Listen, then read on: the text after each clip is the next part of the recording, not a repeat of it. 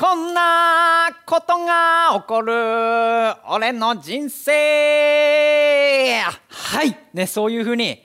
あなたの人生で思ったことありませんか？改めましてライハース大阪のようです。教会へようこそ。皆さん、今日もね、神様の言葉を受け取る準備できてますかね。さっきちょっと冒頭でね、また歌わさせていただきましたけども、なんてね聞き取れたか分かんないですけど、どうか聞き取れたか分かんないですけど、なんでこんなことが起こんの俺の人生みたいなね、そういう風に、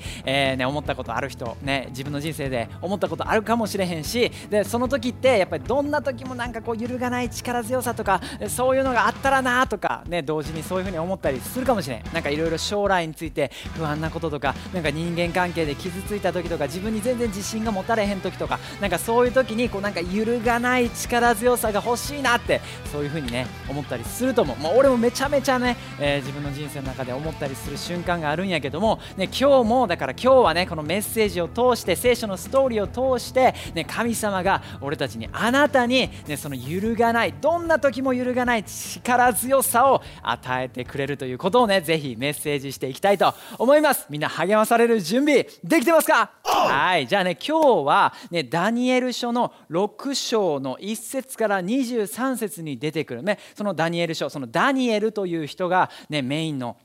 そのストーリーを読んでいきたいと思います。でダニエルっていうのは本当にめちゃめちゃね、いいその大臣というか、その政治家の人やねんけども、その国を任されてる大臣で、そのダリオスというね王様がいる国の中にいるその一人の大臣やねんけども、でもすごくね位は高くて、もう本当に総理大臣に近いぐらいなんかすごい権限を持った大臣で、素晴らしい、いつも誠実で人々をね正しい方向に導いていく、そういう風なで王様にもすごくね気に入られてる合ってる気に入られてるね、素晴らしいリーダーやねんけども、でもなんかね、もしかしたらもうめちゃめちゃもうルックスも良くて身長も高くて、で政治もめっちゃできて人に愛されてるからかもしれへんけど、他の周りの大臣、つまり仲間たちからなんかねすごい悪い大臣たちからもうめちゃめちゃねちょっと嫌われてるというか、なんか妬まれてたみたいな、なんかそういうことがあって、ね、どうにかしてこのダニエルをねその地位から、引きずり下ろして、罠に落とし入れてなんとかできへんかみたいな、そういう悪巧みをねいつもね考えてたみたいなよね。それで、ね、そうやってそれがダニエルに対して、起こってしまった、ね、その悲劇が起こってしまった、ね、そういう風なストーリーがあるから、ね、これから今、ね、そのストーリーを通して、ね、今日も俺たちが、ね、学べること、聖書を通して神様の言葉を通して学べること、励まされること、ね、ぜひそれを一緒に受け取っていきたいと思います。みんな準備ですか？ではダニエルのそのねストーリーを一緒に見ていきましょう。よーいアクション。今日も国は異常なし、なんて素晴らしい一日だ。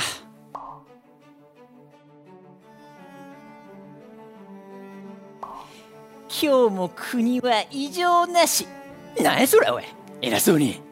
くそダニエルめ、あいつをなんとか陥れる方法はないんか。くそ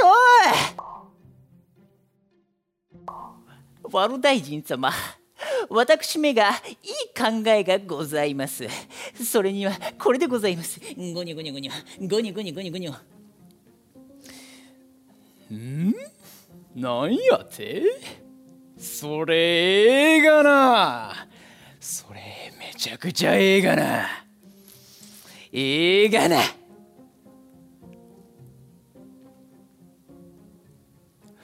王様、この国をより大きく繁栄させるために、私たちどもで素晴らしい新しい法律を考えてまいりました。それがこちらでございます。この先30日、人でも神でも祈りを捧げ拝む者は、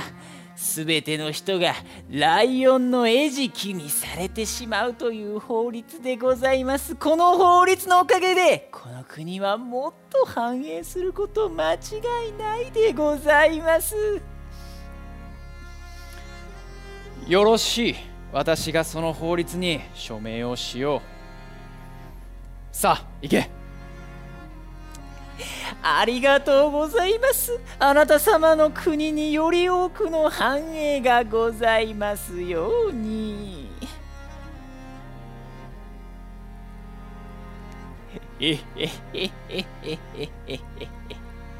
あいつは真面目なやつやからな。今日もきっとあいつの信じる神に祈りを捧げるぞ。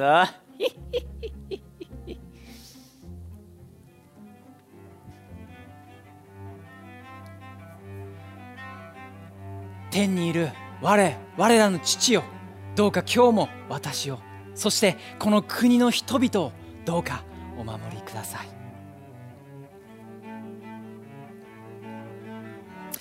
ダニエルさん、何乗っちゃってくれてんの？この新しい法律をお知りになりませんでしたか？おいお前たち、こいつを捕らえてライオンの檻に入れてしまえ。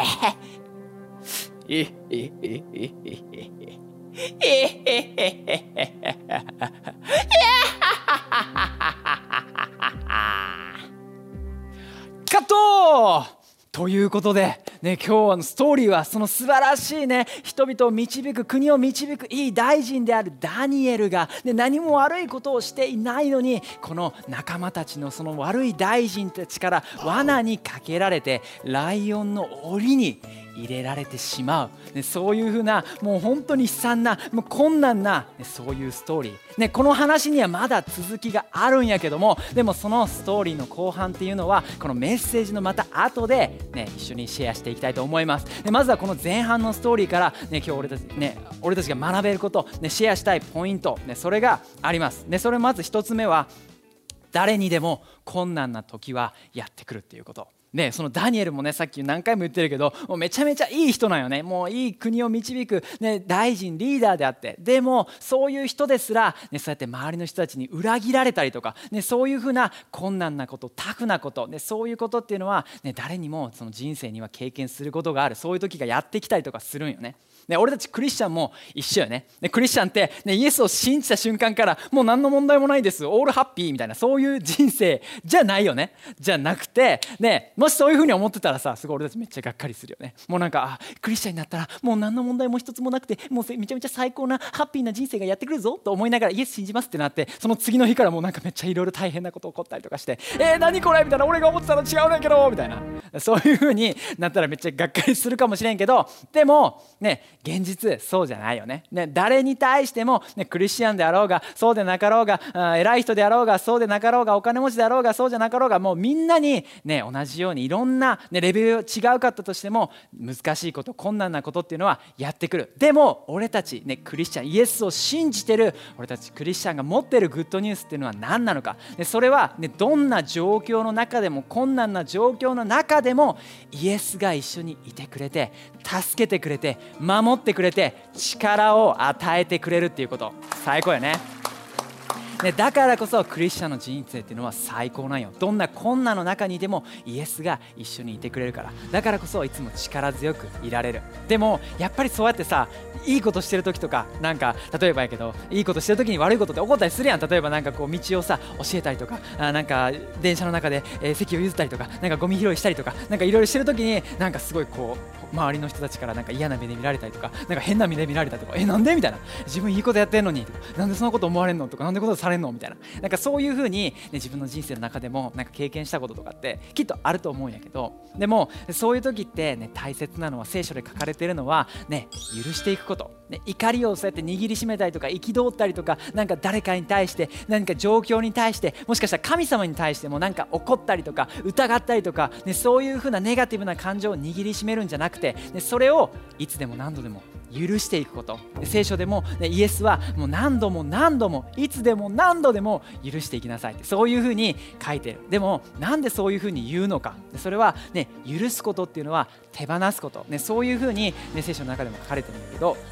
それを通して、ね、俺たちはどんな時も揺るがない力強さを得る、そのポイントに、そのステップになることができる。だからそうやって許すこと、手放すことっていうのが大事だよね。ちょっと今日はこのデレンこれ俺の息子のね、ケイ君がいつも遊んでるおもちゃのキッチンのおもちゃのやつやねんけど、これの包丁のね、おもちゃを使ってちょっとイラストレーションをしたいと、例え話をしたいと思うんだけど、これがもしね、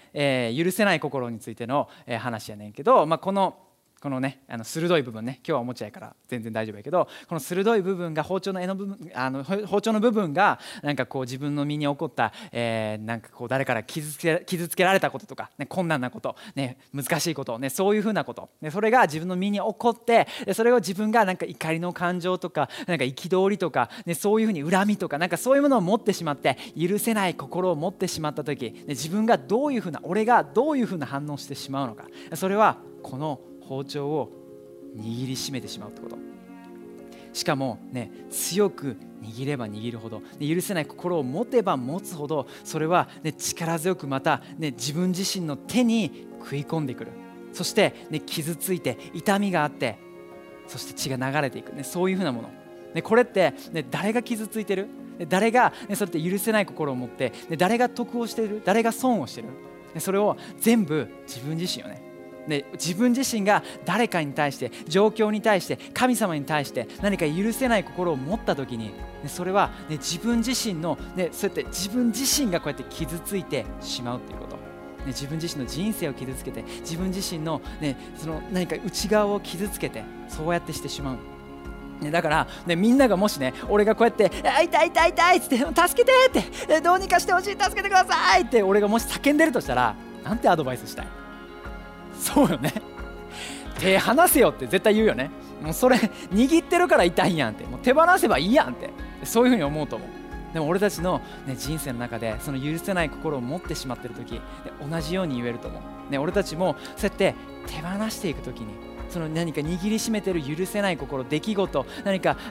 誰か恨んでる心、許せない心、それを手放した時に、そうやって神様はそこに触れてくれて、何か傷薬を塗ってくれて、包帯を巻いてくれて、その傷ついた傷がどんどん癒されていくことができる、解放されていくことができる。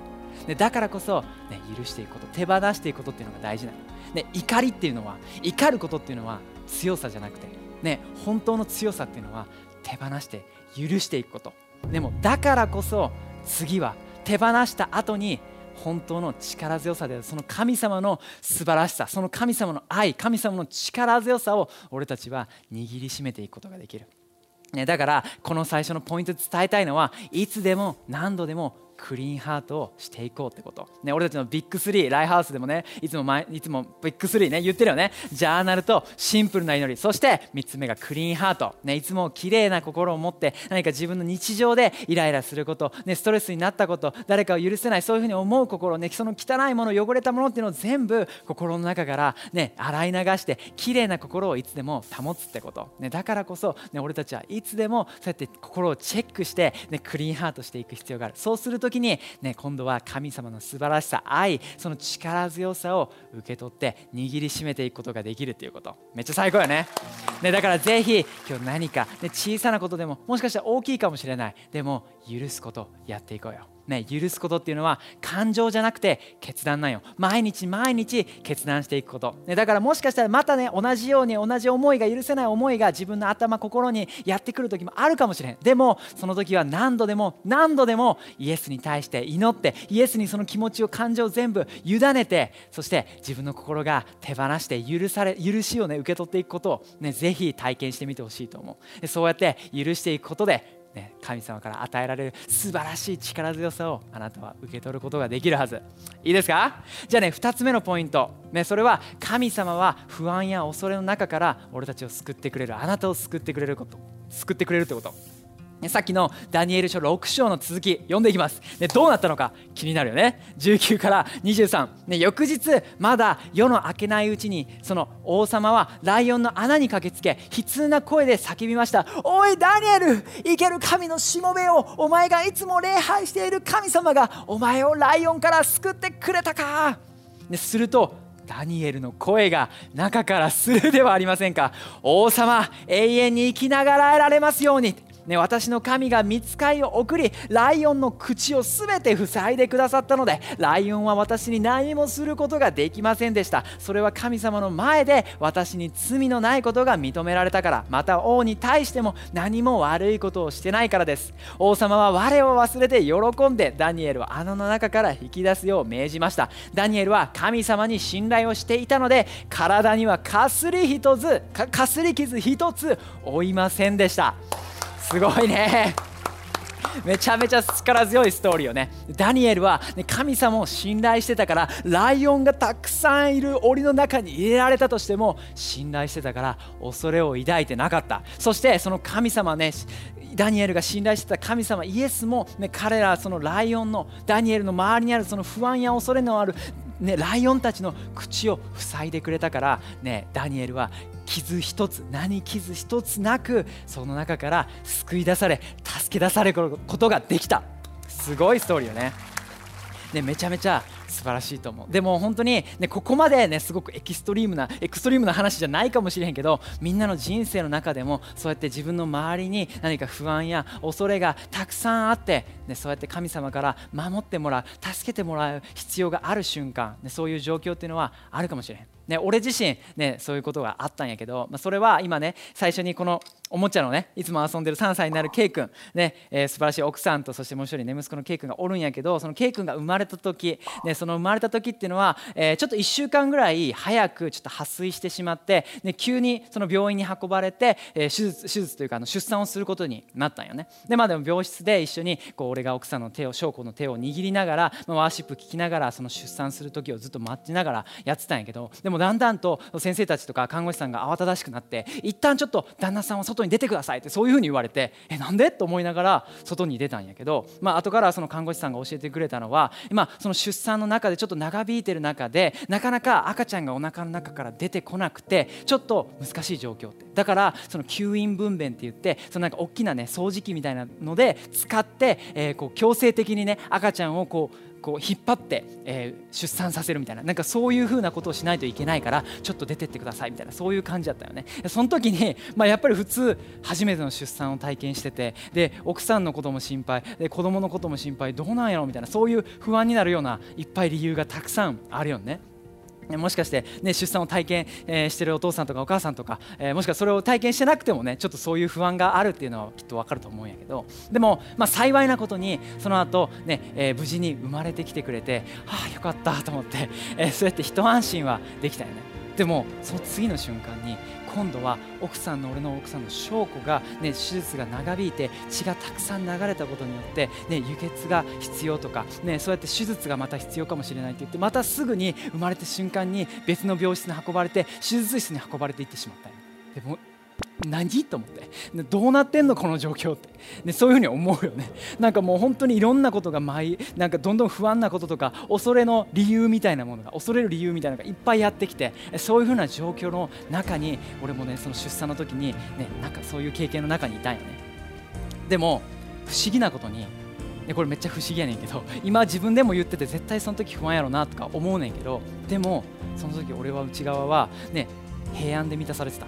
神様の平安で満たされて、その状況がどんだけ不安や恐れがあるような状況や理由があっても、内側だけは神様の平安で満たされ続けてたんよ。それは何でかっていうと、その日朝にしたジャーナルで語られた言葉、神様が語ってくれた言葉があって、それを俺は握りしめてたから。それはどんなことかっていうと、俺の不安や恐れをイエスが背負ってくれる。そして俺は神様からの平安を受け取ることができる。でそういうふうにジャーナルで語られたんよね。だからライオンの口を塞いでくれたように、ダニエルの檻の中のそのライオンの口を塞いでくれたように、神様は俺の周りにあるそういう出産が難しい、なんか生まれて手術しないといけない、なんかそういうふうな不安や恐れの口を全部塞いでくれて、俺の内側を平安で満たしてくれてた。そうやって神様に信頼していくことで、その神様が与えてくれた言葉を握りしめて信頼することで、本当にそれを神様が俺たちを守ってくれる、俺の心を守ってくれる、奥さんを守ってくれる、息子を守ってくれる、そういうふうな確信を持つことができた。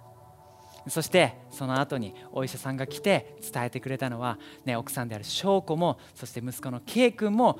無事で大丈夫だってこと。よかった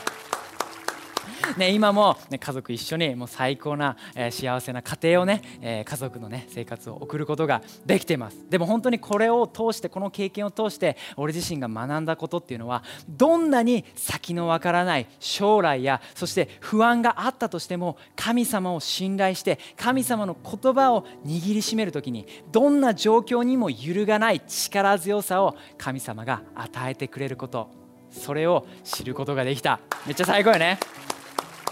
聖書にもこう書いてる、第2テモテの1の6から7。ですからお願いしたいのです。私があなたの頭に手を置いて祈ったとき、あなたのうちに注ぎ込まれた力と勇気をもう一度奮い起こしてください。なぜなら神が私たちに与えてくださった聖霊は、人を恐れず知恵と力とをみなぎらせ、人を愛し喜んで人と共に歩むようにさせてくれる霊だからです。素晴らしいね。神様がライオンたちのその口を塞いでダニエルを窮地の中から救ってくれた、助け出してくれた。だから同じようにあなたも、神様を信頼して、その何か恐れや、何か分からへんけど、でもその恐れや不安のその口を塞いでもらう必要があるかもしれへん。もしかしたらなんかいろんな不安なニュースとかいろんなそういうものを聞いてしまって恐れてるなら、その口を塞いでもらって神様が与えてくれる最高の約束を信じていこう。もしかしたら自分自身に対して、ネガティブになって、俺なんてあかんって、なんか俺なんか生きてる意味ない、なんかそういうふうなネガティブな、不安や恐れがあるなら、その口を塞いでもらって、神様はあなたを最高傑作に作ってるよ、自分を最高傑作に作ってくれてるよ、その言葉を握りしめて信頼する必要があるかも。何かいろんなチャレンジをした時に失敗してしまって、もう次はできないチャレンジしたくないって、そういうふうに諦めそうになってる、その不安や恐れのその口を神様に塞いでもらって、神様があなたを、自分を選んでくれてる、それを、信じていく、それを信頼していく必要があるかもしれへん。そうやって神様が与えてくれる言葉を、神様のことを信頼して握りしめて、ついていく時に、あなたの人生で、あなたの内側にはどんな時でも揺るがない力強さを与えられることができる。それを受け取っていくことができる。めっちゃ最高よね。だから最後に伝えたいポイントは、日常生活の中で、その神様の言葉を握りしめていってほしい。それはジャーナルをして聖書の言葉を読むとき、もしくはこうやって今礼拝でメッセージを受け取っているとき、もしくはコネクトグループの中でシェアされていくその聖書箇所、それを握りしめて、そして自分の日常の中で神様の言葉に信頼して実践していってほしい。そうやっていくときに神様の言葉が、神様があなたに対して素晴らしい、どんな時も揺るがない力強さを与えてくれるはず。めっちゃ最高やね。みんな励まされてますか？最高やね。俺自身も今メッセージしながら励まされてます。じゃあ最後に、今日のメッセージのまとめとして、シェアした2つのポイント、いつでも何度でもクリーンハートしていくこと、怒りっていうのは怒りを持つんじゃなくて神様に手放して、許していくこと、だからこそその次のステップとして日常生活で神様の言葉を握りしめていく、そうすることでジャーナルや、礼拝の時のメッセージ、コネクトグループの中であるその聖書箇所を握りしめて、聖書の言葉を受け取っていくときに神様から与えられる、素晴らしい力強さを受け取れるはず。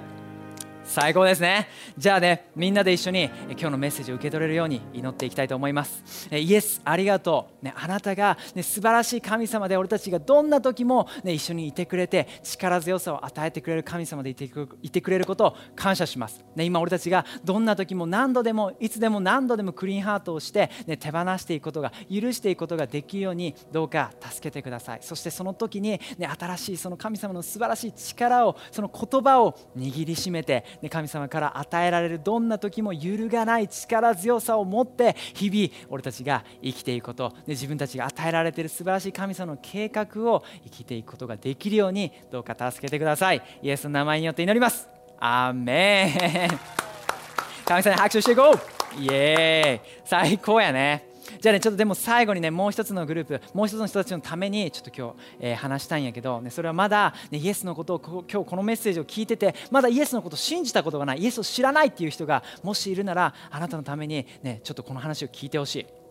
あなたの人生にも、もしかしたらその恐れや不安、そういう風な名前のライオンたちが自分の周りにおるかもしれへん。それはもしかしたら人間関係に対する恐れとか、自分自身の将来に対する不安とか恐れとか、そして何か本当に死んでしまうこと、死に対するそういう恐れ、そういうものをもしかしたら持ってるかもしれへん。でもそういうすべての恐れ、イエスは、神様であるイエスはあなたのそのすべての恐れから救い出してくれるためにこの地上に来てくれた。彼は、イエスは2000年以上前にこの地上に来て、俺たちのために、あなたのためにイエスは自分の命を捧げて、そして、十字架の上で死んだ。でも3日後に生き返って今でも生きてる神様、その死よりも強い、死よりも打ち勝ったその力強い神様やからこそ、今日あなたに対してもどんなにどんな時でも揺るがない力強さを与えてくれて、その全ての不安や恐れを取り去ってくれる、救い出してくれる神様なのよ。だから今日そのイエスを信じたい、そういうふうに思うならぜひあなたのために祈りたい。最後にこの聖書箇所を一つシェアしてあなたのために祈りたいと思う。ヨハネ3の16の17、実に神は一人子さえ惜しまずに与えるほどにこの世界を愛してくれた。それは神の御子を信じる者が誰一人滅びず永遠の命を得るため。神がご自身の御子を世に使わしたのは世を裁くためではなく世を救うためです。あなたを救うためです。今日イエスを受け入れたい、信じたいと思うならあなたのために祈りたい。準備いいですか？ぜひ今心を開いて、ただ受け入れるためにはイエスがしてくれたことを信じて、あなたの心の内側でイエスを信じる、そういうふうに決断するだけで最高です。じゃあ準備ですか？あなたのために一緒に祈っていきます。ぜひ今その決断をしたならこの祈りを一緒に祈ってほしいと思う。これを見てくれてるみんなも、ライハースのみんなもぜひ一緒にこの祈り祈っていきましょう。イエス、あなたを信じるよ。私を許してくれてありがとう。そして私の人生に入ってきて、そしてあなたについていきます。イエーイ、最高やね。ぜひこの祈りを祈ったよっていう人はぜひ今リンクがシェアされるのでそれをクリックしてぜひあなたがした決断を俺たちにも教えてください。イエス、クリスチャンの人生、イエスと一緒に歩む人生っていうのは一人だけで歩むものじゃなくて、素晴らしいクリスチャンの仲間や、本当に神様のそのコミュニティ、家族と一緒にそうやって進んでいくときにもっと大きな成長があってつながっていって素晴らしい人生を一緒に共有していくことができます。だからぜひその決断を教えてほしいです。そしてコネクトグループやそういうこともまだ入ったことがないって人はぜひコネクトグループにも参加してみて、もっともっと俺たちと一緒につながって成長していきましょう。はい、今日も教会に来てくれて皆さんありがとうございます。イエーイ、ぜひ神様の言葉、その聖書の言葉握りしめて力強さをぜひゲットしていきましょう。はい、じゃあ来週もぜひまた会いましょう。ありがとう、バイバイ。